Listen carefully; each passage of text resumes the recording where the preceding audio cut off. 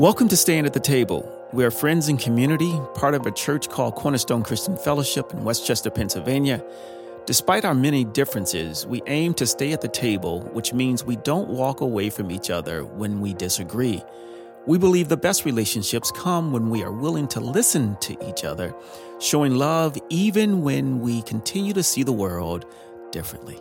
In today's episode, we talk and explore the topic of church and empire. We think through what are the positives and the negatives of oppression or being oppressed that the church experiences as we go through today's life. Hopefully you enjoy.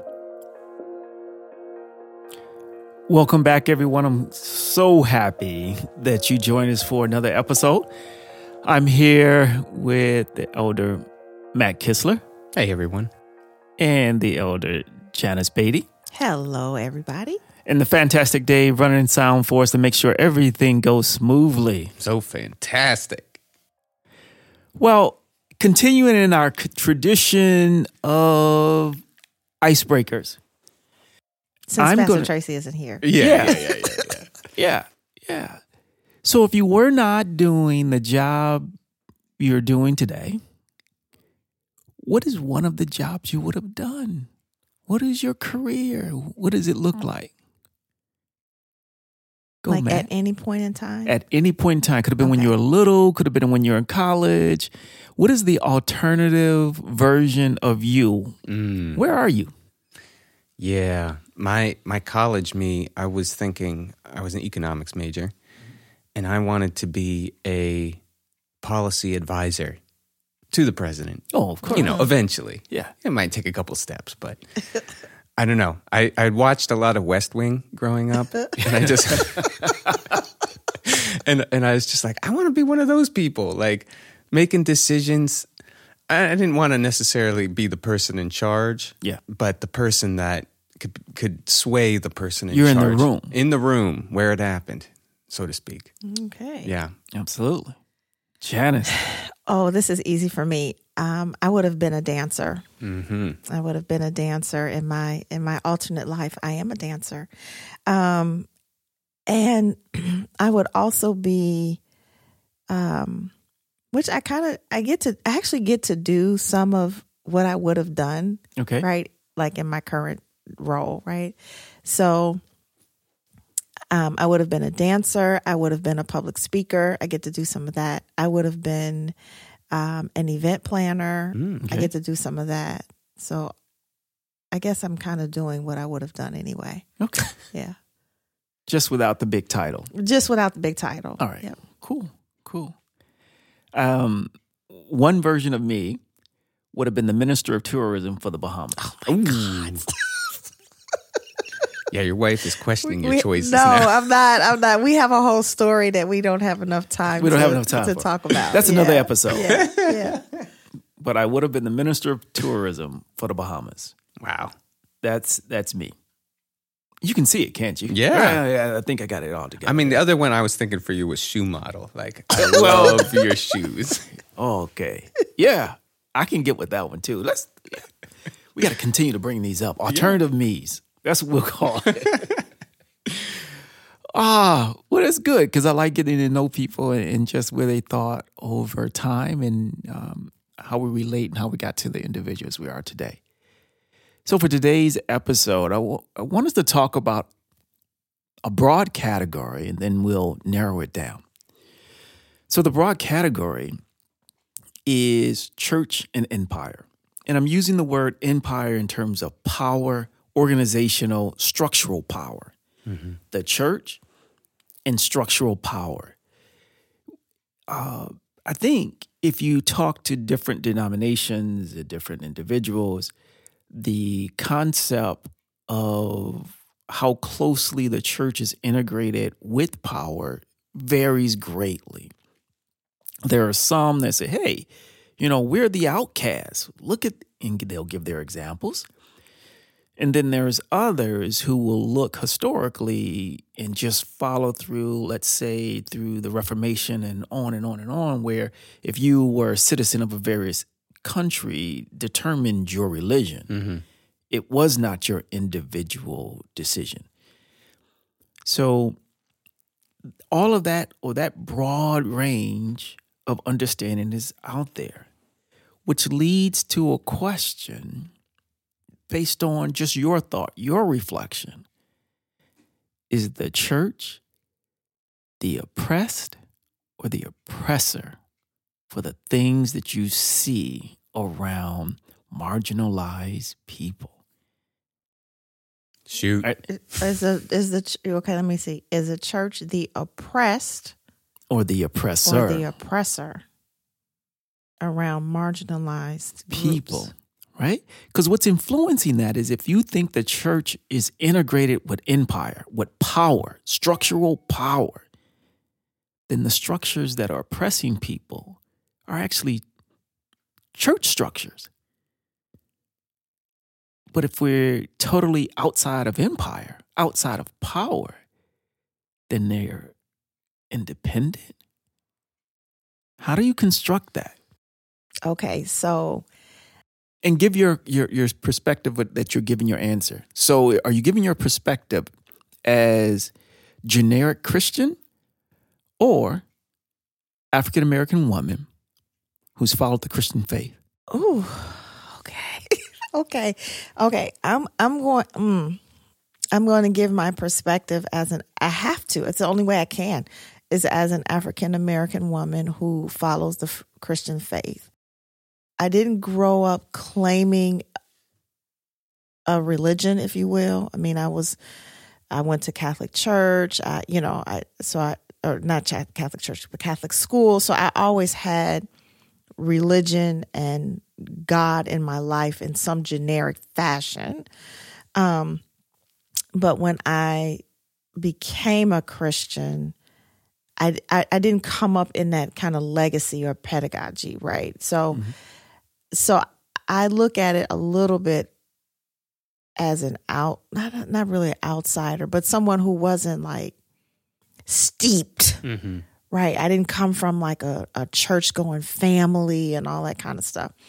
So the way I look at it is the church is an oppressor for the most part. Okay.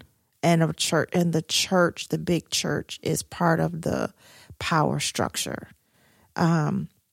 There's no other way for me to look at it, really.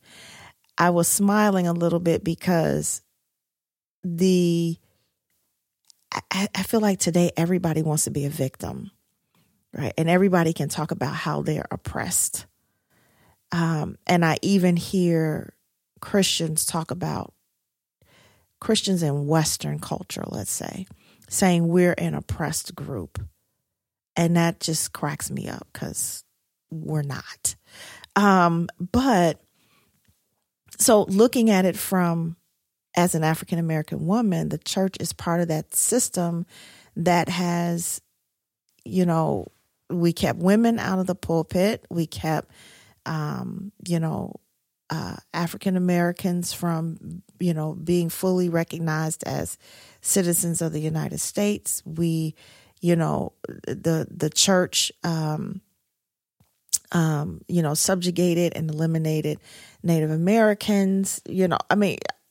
We have been the church, have been part of that power structure, at least in the United States and prior to, from its inception.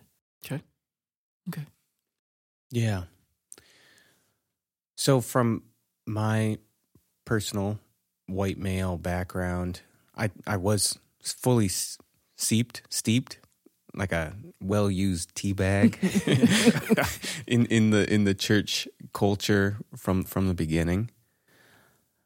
I think so. First of all, I wanted to think about what does it mean to be oppressed as one way of kind of grounding that. I think of it in terms of dehumanizing other people. That's usually kind of where I land. If you are stripping away from a Christian perspective, the God-given identity that someone has as human, when you interact with them, that's fundamentally oppression.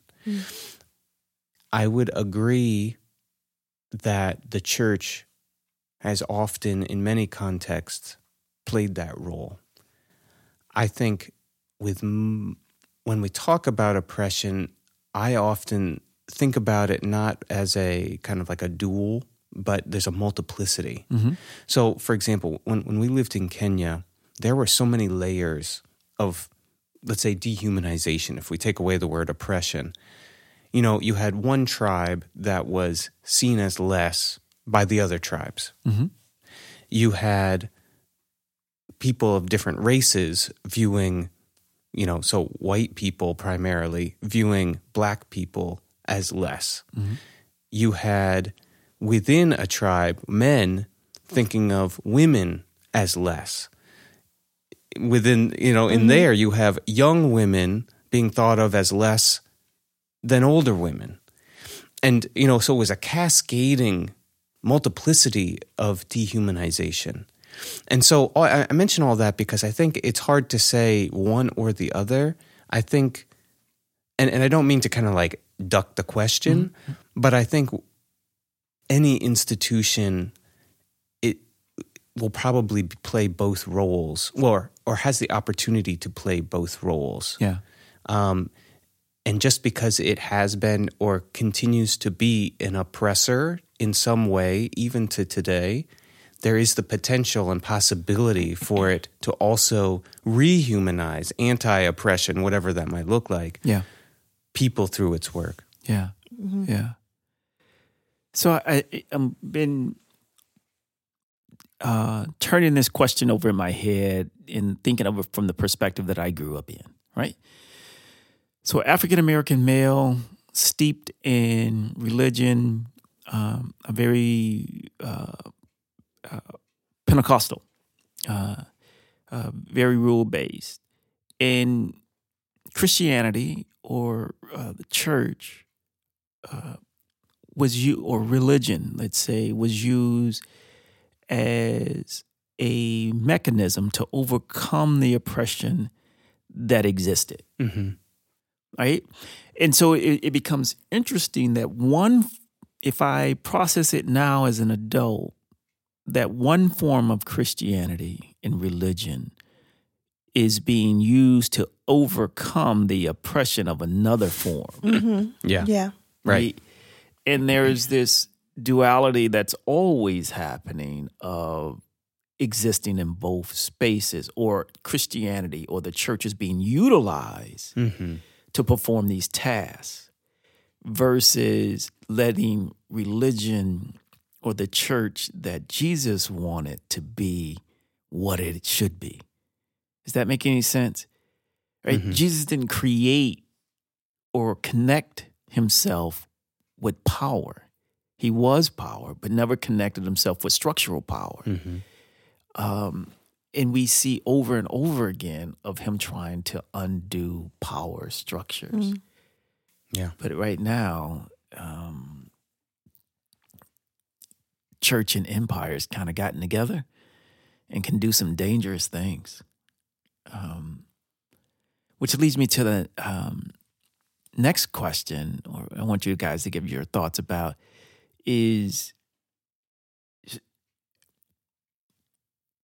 what role or what has history taught us about the occasions when church and empire get together? What has it taught us? I mean, you could start with Constantine, right? So I mean, from the very beginning, there was at least some period where you could at least imagine that the church wasn't aligned with empire, and then Constantine. I mean, there's still arguments. Was he really about the church? Was he about the way of Christ, or did he just use that as a political tool? This isn't something new. Politicians didn't just figure this out today. They figured it out in Rome. Yeah. And then the Holy Roman Empire moving forward. Even to call it the Holy Roman Empire.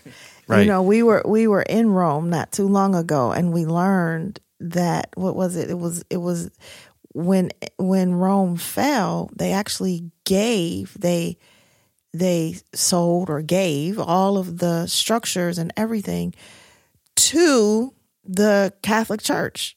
And so they owned all of that. They owned the Colosseum. They owned everything, right? And so it was that political partnership, if you will, even back then. Yeah.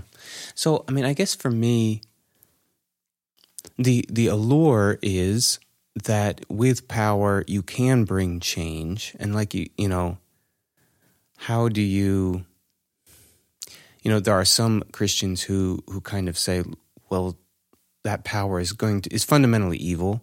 So we need to separate, be non-committed, non-entities in the political sphere. And I think some Anabaptists, kind of like the Amish or Mennonites, some have historically kind of taken that role. But then on the other hand, you see situations where, just in a previous episode, we talk about when you see something, say something. Like your voice is a powerful tool that you have. And if you don't use it, that can be, we use the word hypocritical. That can also be a form of oppression. And so your silence, if you disengage from the whole political sphere entirely, your silence is another form of support for the status quo.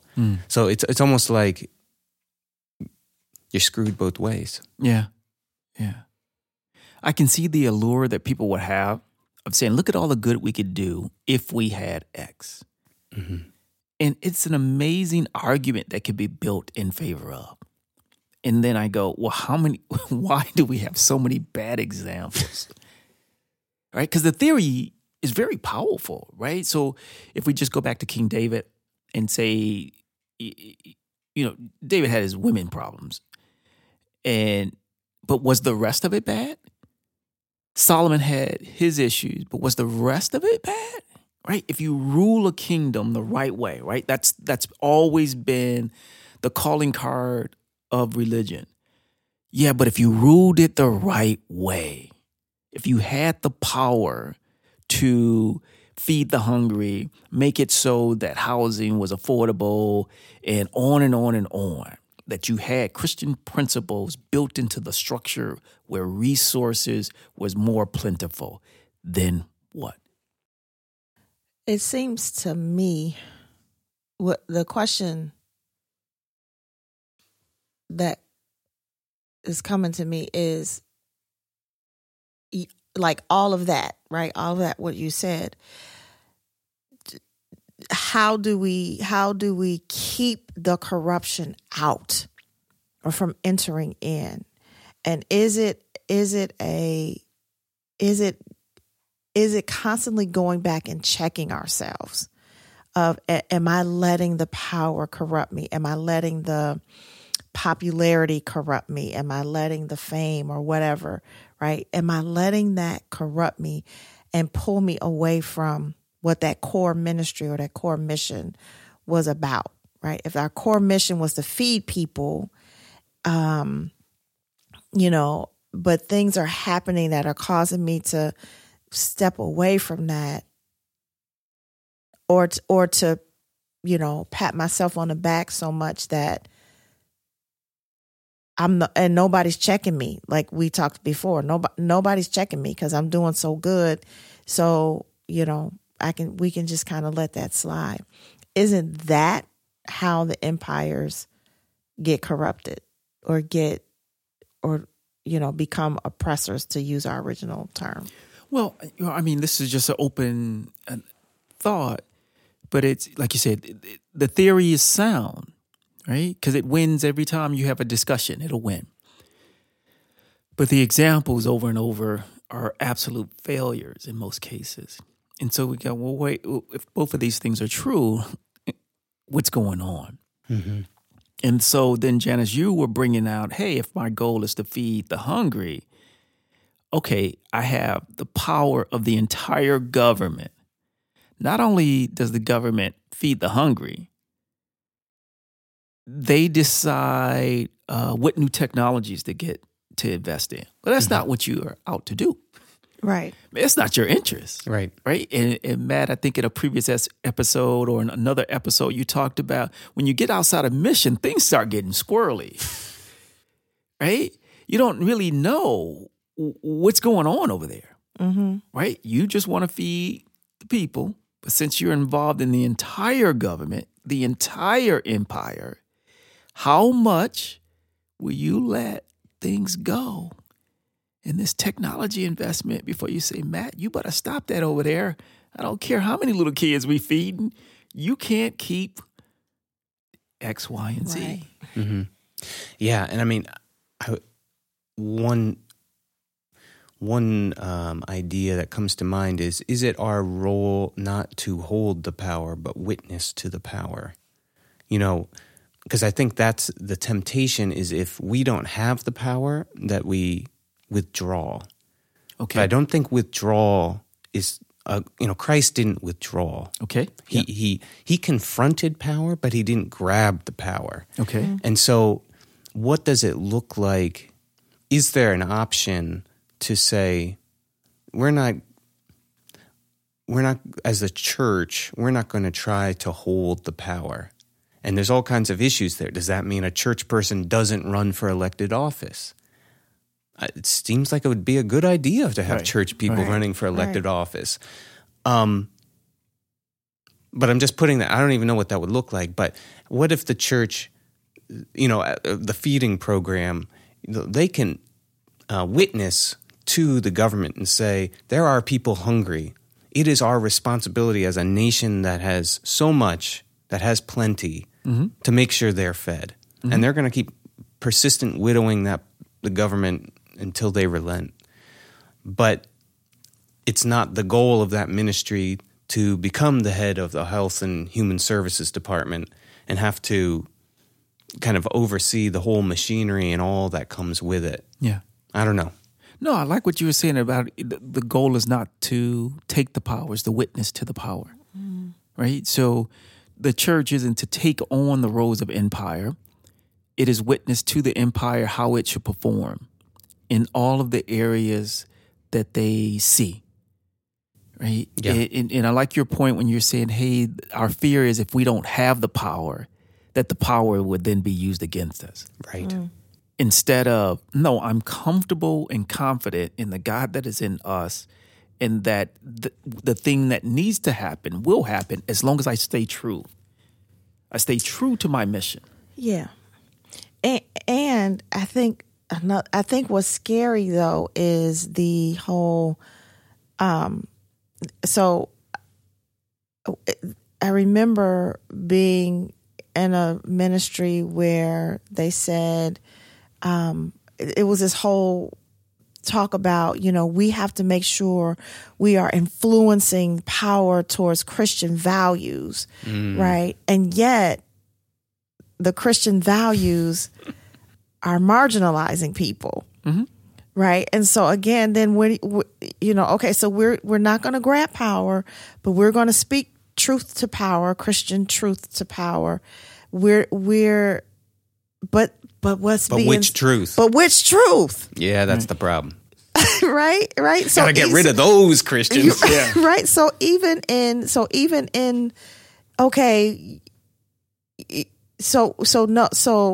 even there, we're still come back to that original question that you asked. Okay, am I being oppressive? Right. Even in how I am speaking to power, influencing power towards what Jesus wants.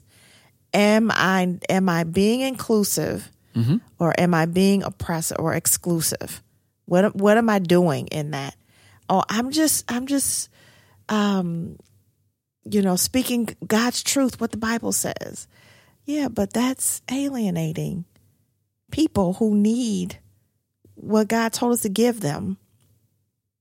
That's the quandary I find. Yeah, it's truth at the expense of other fruit of the Spirit, peace and kindness and self-control and goodness. Like your truth comes at a cost. And I do think also though, like the scary role of prophet. I mean, they're weird.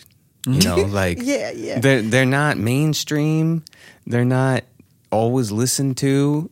They're they're doing weird things. Yeah. I remember this one, there was a group of nuns who were called something like Spears into Plowshares. And they would go to nuclear installations and with like little hammers and start like banging on the silos. They would bang on the silos as a prophetic witness to say, we want to turn these nuclear weapons into something for good. Like, yeah. Couldn't you like explode that thing? No, I mean, I don't know. So I'm just to the point, like there, you can get some crazy profits. Yeah. Well, I mean, but that becomes the point of we don't have a good litmus test, do we? On who's the proper voice. I keep thinking back to when Jesus is asked, which is the greatest commandment? Keeps coming back to honoring God, loving your neighbor as yourself. I'm paraphrasing, right? This above all. So if anything that we propose, we wouldn't have done to ourselves, we are probably out of order. Right. Right. That's a really good way to look at it. We're out of order. And so with the church and empires, we do things. If it's protecting people like me at the expense of people like someone else, I'm out of order. So, and the church, I don't think has done a good job of using the right barometers to determine if we are influencing empire, if we are a part of empire, if we are in great influence at the moment. What is my governor to say I'm doing the right thing? How many times do we say, if that was me, yes, I would do this exact thing? And I think that is the question. Like if you look at, what I don't, I'm trying to, I know we're at the end, but, when I look at slavery and say, oh, sure, I'd do that to my children. Yeah, that's God, Hence the dehumanization. Right. Right? It cracks me up when people say, oh, yeah, slavery wasn't so bad. Okay, I got a few dollars in the bank. Let me know. I'll buy you. And then, meaning I not only own you, but all of your children. In perpetuity. Yeah, and your labor. And every single cent of your labor. That I'm going, no, you're not thinking of the other as you. Right. That's the only way you can come to this conclusion. Right. Oh yeah, it couldn't have been that bad. But you're right. We can go on that for another hour. But that when we try to think through, and I also like your point, Matt, what you said earlier, Jesus didn't shy away from engaging empire. And I think that's a good reminder for all of us of the ways we can get ourselves involved in our community. Not only in elections, but being on boards that are the organizing structures for our communities and hearing your voice. Because I think if we were to take that, if we would actually live out the theory, right? Remember we talked, the theory always wins. We're like, that's why we keep trying. We just have so many bad examples. But think if we did that, and the constant question in our mind is, if that was me, when I do that, right? The person who gets, when we do eminent domain, well, if that was my house, would I declare eminent domain and take their property? If that was me, would I say, you get bused 10 miles away when there's a school right here? If that was me.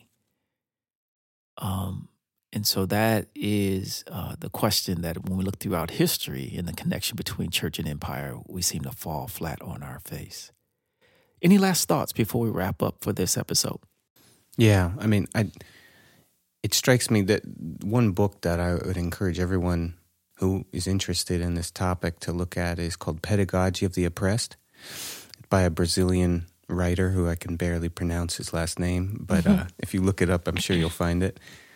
And he really ends up talking about love as the response to oppression. And I hear a lot of what you were saying in that the only way we can move forward is if we have a paradigm of loving others.